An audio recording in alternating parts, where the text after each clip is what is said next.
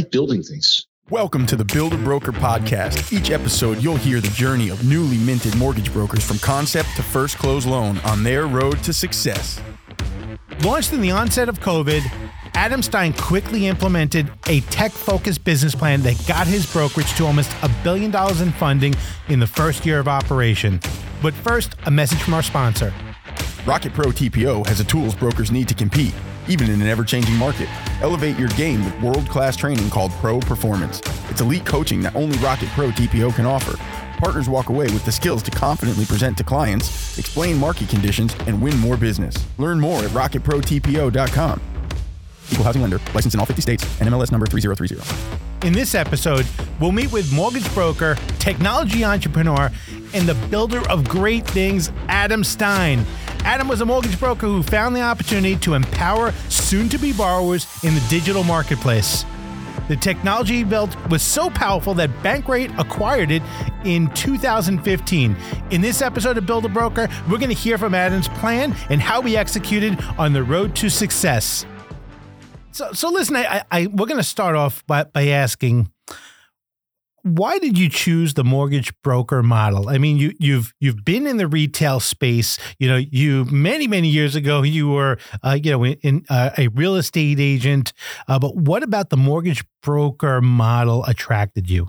So when I decided to get back out and start my own origination company again, it was really about the speed with which we could address the market, right?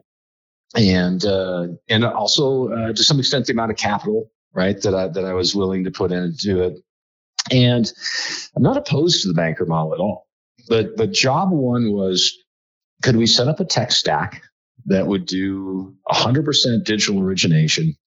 And could we originate enough volume to make banking interesting, right? Because I look at mortgage banking as that's fractional numbers of big numbers, right? So you really have to have big numbers to make banking pay, right? Over the delta of what you could make as a mortgage broker. So, I think employee one was right when COVID broke out in April 2020. And we started, we tested the wires out first. It was literally just myself and an untrained assistant. And I had been working on the tech stack for the first quarter before we opened the business. And I put on 20 units for $6 million in 30 days with 100% pull through, And I was like, okay, all the wires seem to work. Let's hire, And so we proceeded over from 2021. In 2021, we grew the company to over 50 full-time employees. Only 5 of them had ever even seen a mortgage before. During the middle of COVID, we were pulling people out of restaurants and baristas and all the other shuttered businesses, right? And trained them all, developed our own training programs. And all we did in 2021 was write $890 some odd million roughly. I was really trying to get $1 billion, didn't quite get there. But it was compelling enough to say, okay, now we've demonstrated that we can do digital origination and volume, right? And frankly, now is when even though the market's slower and we're scaled back, now is when I'm actually looking at banking. Because if you think about it, it's one thing to train a bunch of people to do loans and volume. In the broker model, when you're leveraging partners like Rocket, which we levered probably for 90% of that volume, it makes it easy. It makes it easy to stand that business up. Standing up a mortgage banker when you're running all of your own internal due diligence and compliance and processes, the types of things that brokers, frankly, just don't have to do. I think that would have been almost impossible to have done at the same time in 2021. But now that we've validated the model, the market's slowed down a little bit. And, we can turn and focus on those processes. We can actually create that banking model now at the current flow rate. And when the market turns, as you and I both know it always does, then we can ramp that volume back up. Yeah. So so it's positioning yourself, being ready actually for them when the market turns again. But I want to dig into actually your tech stack, because I mean, listen, you ran a technology company. Loan Tech was this unbelievable company, that empowered companies to be able to compete in a digital marketplace, as you saw. More and more consumers, going online. I think it was 2008 when you started Loan Tech. Mm-hmm. Yeah, 2008. And really, Loan Tech, there are a few people that used everything, but Loan Tech was really putting consumer price everywhere where the consumer would shop it. Because think about how consumers shop, right? If you go on Amazon and you want to buy a golf club, right, you'll find 7 different people selling you that driver through Amazon. And at some point you're like, yep, that's the golf club. That's the price. This vendor's got the ratings, and you buy it. Well, my goal is to make getting a mortgage as easy as buying a pair of shoes on Amazon, right? And to do that, having interactive price everywhere the consumer shops is super important. So for the ability for the consumer to affirm that value proposition, see very clearly what their payments and their fees and everything are up front so they can make that decision, and then facilitate that all the way through a digital experience where it's basically paperless. It's on their phone and it's in their PC. And then one of the things we're able to do again with Rocket, and it's one of the reasons our partnership was so strong there, is you also have to make that close very efficient, right? So I think over the course of last year, I think our average close loan took 21 days, right? So if you can take a digital experience and make it easy for the customer to comprehend their terms, apply, get you the documentation you need, and then close that loan efficiently when other lenders in the refi boom were taking 2 to 3 months or more, right? Then you've got to win. Fantastic. So listen, I mean, let's talk a little bit more about that digital experience. What else are you doing to, in your tech stack, that's allowing you to get down to, a 21-day close? So some of that's training and process. So, when we stood the tech stack up initially, and we're still running largely a version of Encompass Consumer Connect. Now, we're actually now refactoring all of that. Right. We're actually doing some things that are pretty cool, but, we were able to leverage Encompass Consumer Connect for the bulk of that experience. Now, you've got human processes around that as well, too, and how you train your people to react to those applications, the rapidity with which you get your disclosures back out to them, how quickly, you execute internal SLAs for your own people. Like, did you get those disclosures out and get the loan registered in 2 hours? Right? At what point do you consider a consumer as what we used to call them as ghosts? Right? In the middle of the refi boom, when you're doing digital, you'll have people that will abandon you because rates dropped a quarter point in the middle of the loan, or at the inception, it changed overnight. Right? That's just part of that game. And so, there's when you do digital mortgage and refinance boom, everything has to be lightning fast. And your staff has to be enabled by the technology that they have to serve that customer, right? And so you have a combination of having a tech stack that enables that, and your teams have to be trained in the timing of their reach outs, the timing of the disclosure, the communication on the operations side to get the documentation in. And as long as you've got good benchmarks around that, you can keep that flow going. So how do you track the SLAs and make sure that your timing is improving? So you can see it in pipelines. We run.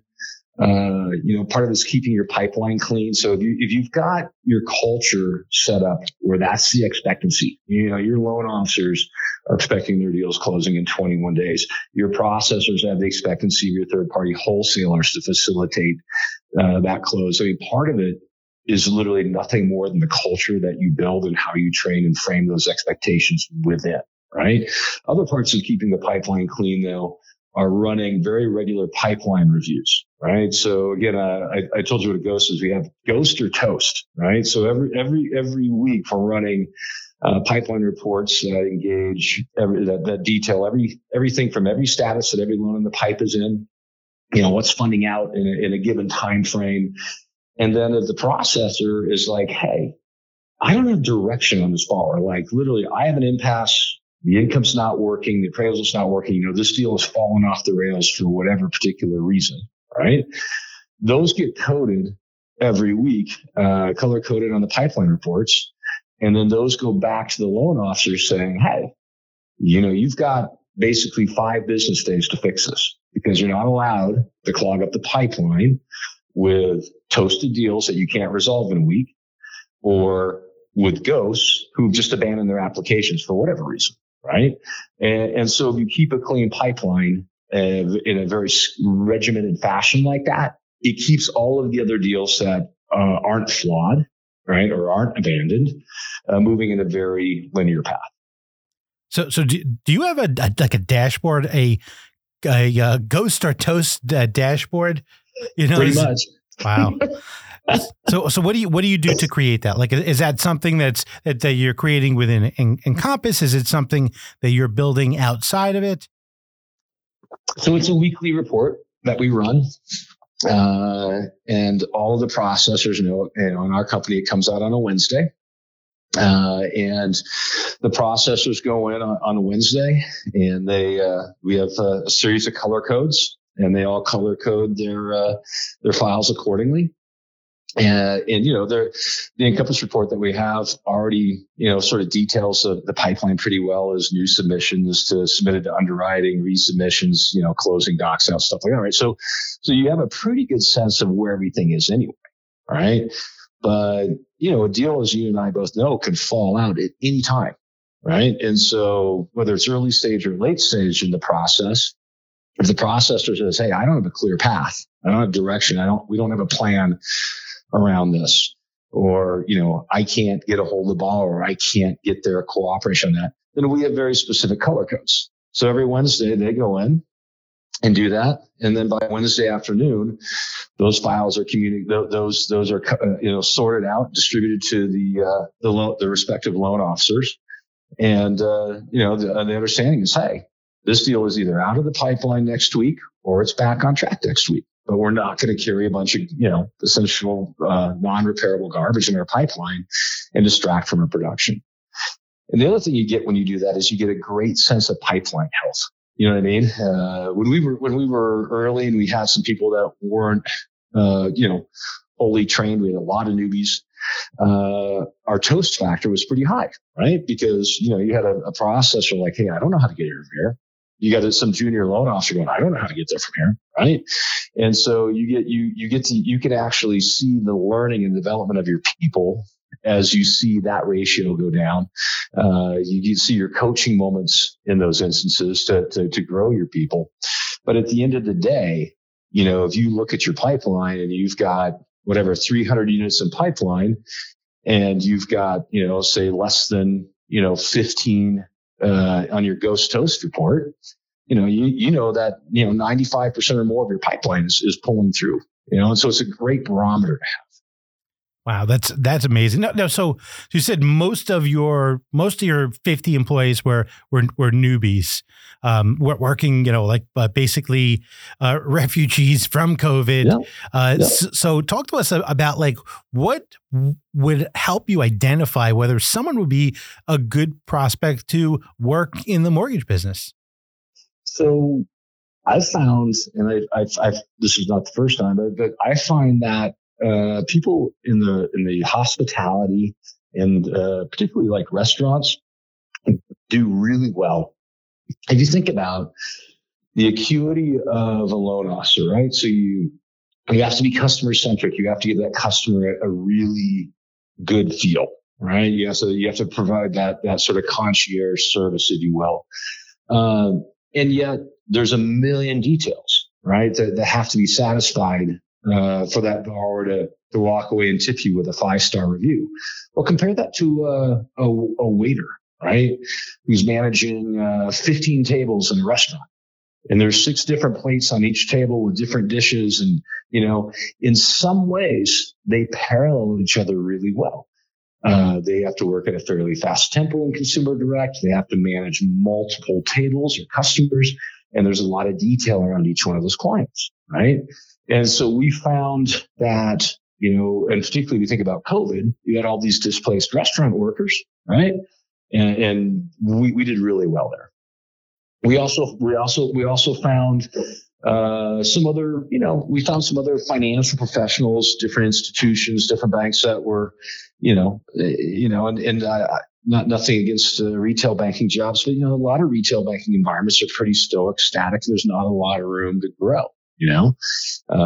So it's a long political struggle in a lot of companies like that sometimes to advance. So we were able to also pull some of those folks out and say, hey, look, we're taking people off the street and training them to earn this kind of income and learn this profession where, season in, season out, your income levels may change. But I think most successful mortgage people do fairly well. And so we were actually able to network and pull some different, some different groups of people out of other financial companies as well. Wow, that's amazing. And so listen, and if you're a server, you're basically your compensation, besides just some small little hourly wage that you're getting, is based on tip. Yep.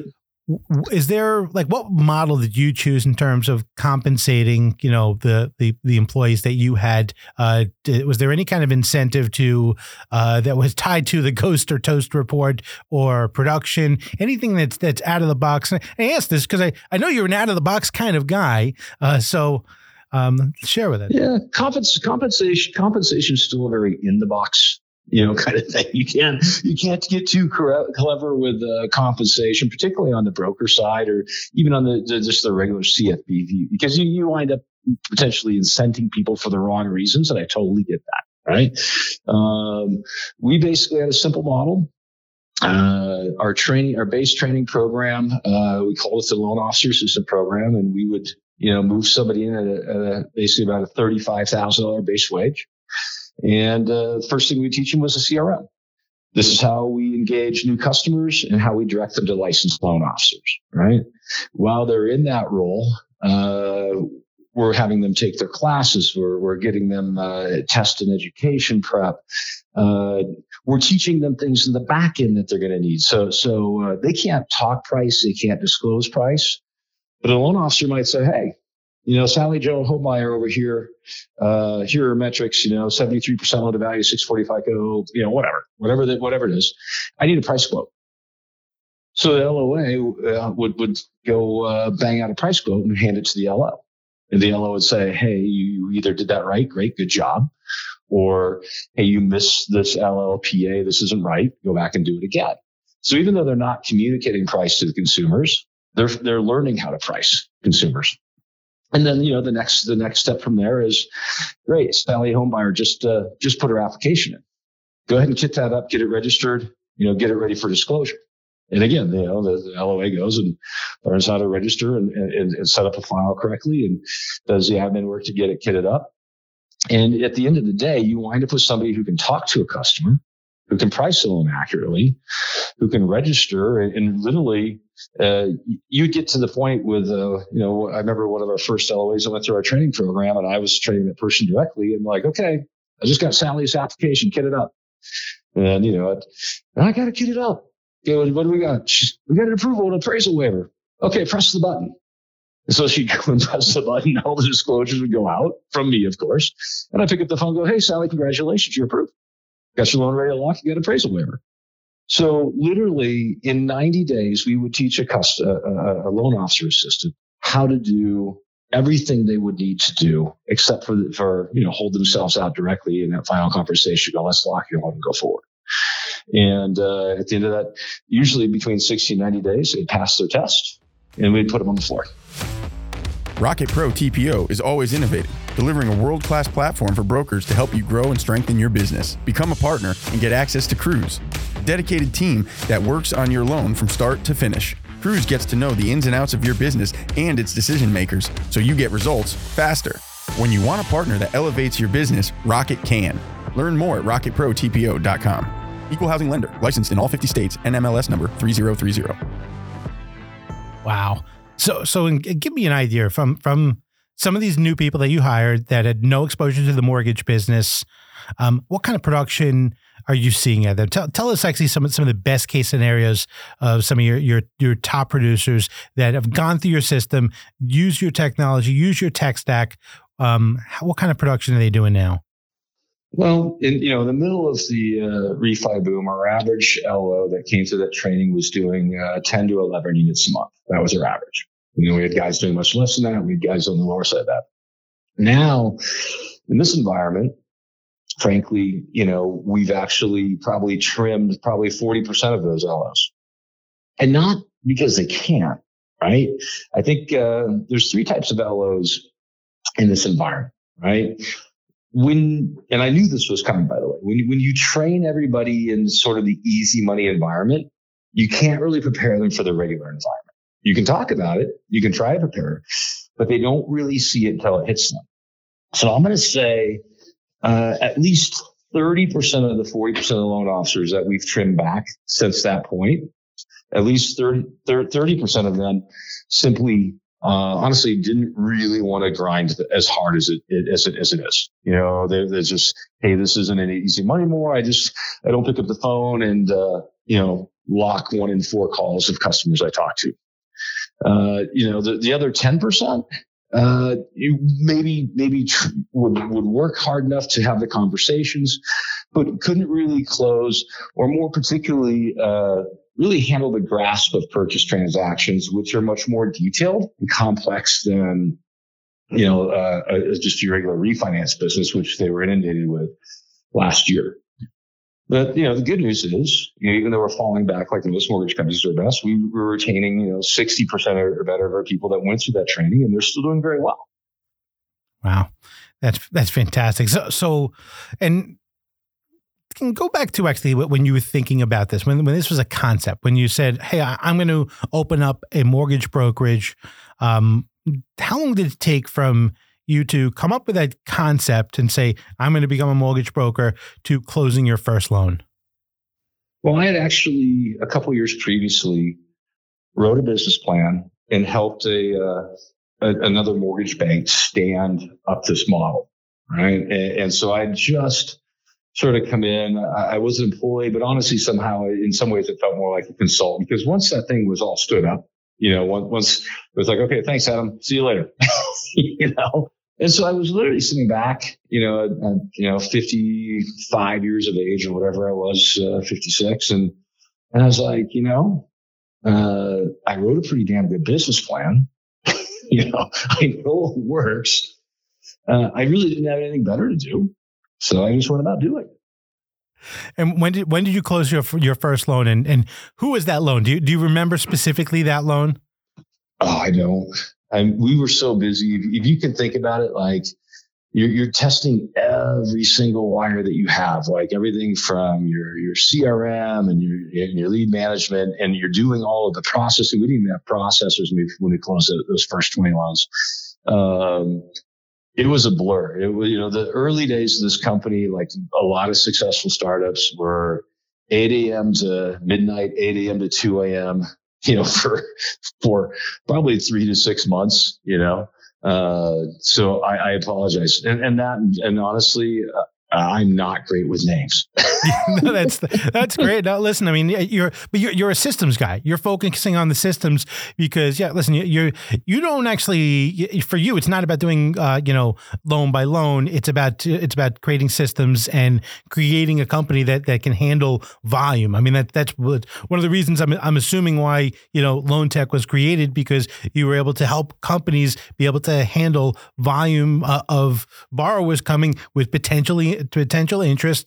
And rather than going through the manual pricing thing, you gave them the technology to be able to do that. So I'm not shocked at all about that you were focused more on perfecting actually a perfect system, as opposed to, what was the scenario for the first borrower. So yeah, but don't take that wrong though, because I mean, our customer experience, like one of the things I'm really proud of is most consumer direct mortgage companies do not get great reviews, right? In fact, a lot of them, like, I won't mention any names, but there's companies that falsify reviews, they redact reviews, they do all this different crap. They're like, hey, we're really good 4.5 or whatever they can arbitrarily create to make themselves look better, right? But we legitimately have like a solid 5.0 on Google, right? The only 4.9 that won't remove his 1 star isn't even our company. Like, you have the wrong company.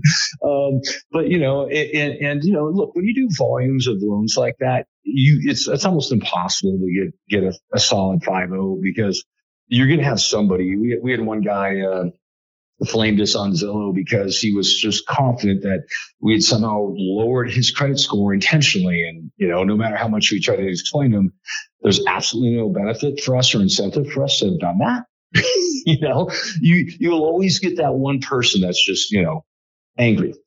But I think it's more common in digital mortgage than in your traditional street and grip mortgage, right? Because people don't have that face-to-face relationship. It's almost like social media. It's easier to get, bent out of shape and flame somebody online than to say, hey, what a great job I heard, what a great experience I had there. And so even though I may not be good with names, the customer satisfaction that we drive and the way our people treat our consumers, I'm extremely proud of that. Well, that's awesome. Yeah, listen, that's very, very powerful to have actually that kind of record. So listen, when you were getting things stood up, can you share with us anything actually that you weren't expecting or some actually thing that you wish you knew that you would have done differently, knowing actually what it took to get completely ready to originate your first loans? I think I had pretty good vision. And again, Andrew, this is my 4th company, right? So there were some things that we're refactoring now. And there's some things that we're retooling now just, to make improvements. But honestly, I was extremely blessed. I mean, pretty much without exception, everything that I stood up and integrated worked as built. I think if there's anything unexpected, I think if somebody wants to sort of follow and try and create a model like this, I think the only thing that you can say is that everything you want to build or integrate will probably take longer than what you anticipate. And when it's all done, it's probably going to cost more too. It's not any different than remodeling a house, building a new construction, something somewhere is going to take longer to get that part or service installed. And, something's going to be over budget. But really, if you frame it up your business with that expectation, you do your due diligence, you should have an acceptable cost overrun or acceptable delay. But really, in this case with this company, it was probably one of the best stand-ups I've ever. Wow, that's fantastic. And so I'm just curious, like this business plan that you created, how detailed do you get down when you're creating a business plan, knowing that this is, you're not your first rodeo. This is the 8th time actually you've actually created, successful businesses. How detailed are you getting in that business plan? It's extremely detailed. So, one of the things, and they're very difficult to find, right? But when you're a startup and you're starting up a business, if you can find a good interim CFO, right? Somebody, and these are not easy to find, but there is a subset of professionals out there that are very capable chief financial officers. They usually like engaging with early stage startups before they're basically permanently hired by one, right? So they'll look and they'll do some services for a number of businesses and help do reports and help, get very detailed forecasting and revenue models. And if you can find one of those first people, they're a blessing, right? And then, of course, what happens is at some point, one of those startups that they help is going to scale, and they'll be like, And by the way, at that point, that other company, that other startup who uses those skills says, hey, how would you like to just work for us now? Right. And so that's sort of how that relationship works. And that's where I get my financial data and my projections, is I've always made sure when I start a company, I have that person. right? Everything beyond and what that does also, it helps you see the forest beyond the trees, right? Because if you run your own business, then everybody who runs a business successfully has a pretty good feel of their cash position. They have a pretty good feel of their income or their expense burn. But you don't, at least I don't. I've never had that accounting background to really get down into, the spreadsheets that go down, 80 to 100, rows deep and out to column, B, BL or what, how many, and if you get somebody who can give you great detailed financial analytics about your business, they make great roadmaps.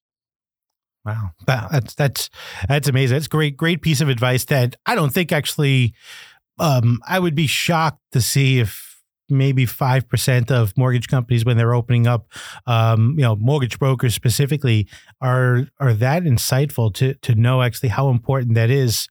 And now, do you think actually, is it because you're building something to scale and not just something to have a good year? Yeah, no, I think that's entirely. And don't get me wrong, one of the first businesses I built was a great lifestyle business. I lived very well. We had a great mortgage brokerage across a lot of states, and my people did very well. But it wasn't designed for scale. It wasn't designed for taking public or selling, and there's nothing wrong with it, right? There's really nothing wrong with that. So it's a great life. It wasn't until the recession of 2007 when that company, which by the way survived the recession, that I was like, hey. We've got this great technology we've built over the course of a decade, and we should spin this out because the mortgage company and the real estate company, they're both going to be on their knees for a while, but we're really good at this technology. Well, in the course of that, I sort of got my MBA in the School of Hard Knocks. I had to go raise some capital to get it to the next level for a relationship with Zillow and then Bankrate and LendingTree. And when you go through that exercise, those investors, those Shark Tank guys, they're not interested in a lifestyle business. They want to know how it scales, who's going to buy it, what the multiple of the return is, and you better be able to answer that very convincingly with all the charts, graphs, arrows, and spreadsheets that tie together. So that's sort of how I learned this approach. And then in that loan tech experience, which we sold to Bankrate in 2015, if you've been on both sides, the lifestyle business and the scale side, building something for exit, it's really hard to go back to the lifestyle business. I mean, you can. It might be semi-retirement, but I'm not there yet. And can you build a business like this for exit when, because listen, you have a great tech stack, you've shared with us some of the pieces that you have, but can you build a company that is going to be, that's going to have an exit when you're using the third-party vendors for your tech stack? Well, it depends, right? So we're refactoring a lot of that stuff now, right? And we're doing some things. So you can leverage, we'll still leverage Encompass as an LOS, and it won't be our consumer-facing model anymore. Like, we're redoing all of that, and it won't be certainly our data model and some of the things. But if you think about it, if somebody's going to acquire your mortgage company, where do most of those mortgage companies live? Where do most of your acquirers live? You have to think about the logistics of who's going to acquire it someday and what those concerns were. And so, as an example, when we were building our software in loan tech, we built it on .NET. The reason we built it on .NET, not PHP or something else, is we knew that any enterprise company, or most of them, that would acquire a tech company like that would be .NET based. And so it would integrate easily. Same thing with this company. We're going to leverage Encompass on the back end because somebody who's going to buy a digital finance company that's heavily rooted in mortgage, well, they're likely going to be familiar with Encompass if they're not also using it in some other brand. I love it. But you can't. To your point, though, you can't. I think you can scale a mortgage bank and use all leverage technology, and you can sell it on the basis of the mortgage bank itself, right? But we're still doing something different. Right? We're still creating our own tech stack. Not the tech stack that I was able to do with Consumer Connect and Encompass and, Accelerate as a CRM and some of the things we put together and integrated, more tech as a pricing engine. Those are already available. Anybody could do that. But, what we're doing now that we've got it sort of beyond Gen 1 is completely different. So, and are you building this actually for exit? I mean, is this something that, if we look down the road in 5 years, what does this company look like? Well, as long as, every startup's different, and certainly the economy's not exactly our friend right now. But in 3 to 5 years, this is either a $250 million or more exit or it's an IPO. Fantastic. So I got to ask you, Adam, who inspires you? You went to college, for graphics design and architecture. So at some point, actually, you thought you were going to, be making things look better. And now actually, you're impacting real estate finance. So where do you get this inspiration from? I like building things. Yeah, that's for sure. It's pure and simple. I like building things. It's just, actually I'm smiling right now on this question. I've got actually a little bit of goosebumps, right? Because that's what really drives me. It's like, and when you see it start to stand up and you see it start to go, it's a beautiful thing. Well, that's awesome. So, and any guidance that you would give to, so here you are actually, you're getting your bachelor's for graphics design and architecture from University of Utah. Any guidance that you would give that Adam Stein? I'm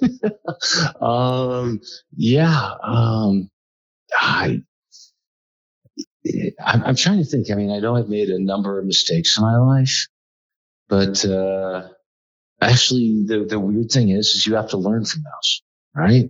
So I guess if to answer your question, Andrew, you put your best foot forward out there. You're not always going to win. You have to sort of like the taste of dirt and getting knocked down and picking yourself back up. And you can't let that discourage you, right? It's those moments that aren't perfect that actually crafts the metal, and give you the learning experience of how not to do that particular thing again. That's probably it. Don't be afraid of failure. Failure is only failure if you submit, if you tap out and you quit. And you'll never know how close you are to success if you quit. Success could have been 2 hours away, a day away, a week away. So yeah, just never tap out and don't be afraid of failure. Oh, that's a powerful message right there. This is the secret to your success right here. You've never quit. You've always actually continued to go and keep on keeping on. And Adam, I really, really appreciate you taking the time to kind of tell us your story and your path actually to open up actually a new mortgage brokerage right as the pandemic starts to hit and to share actually all your successes with it. Well, thank you so much, Andrew. It's always a pleasure. I look forward to seeing you in person again. I'm sure we'll pass on a trade show somewhere. Adam, thank you so much for joining us today. We know that the story is not over, and there's a lot more to be told in the world of Adam Stein. Appreciate you joining us today. Thank you, sir. You as well. Bye-bye. When you want to grow, strengthen, and protect your business, Rocket can. Partner with RocketProTPO.com today. Equal housing lender. Licensed in all 50 states. NMLS number 3030. It's amazing to see how a well-laid plan, executed with the proper support, along with some willingness to get dirty, almost always succeeds.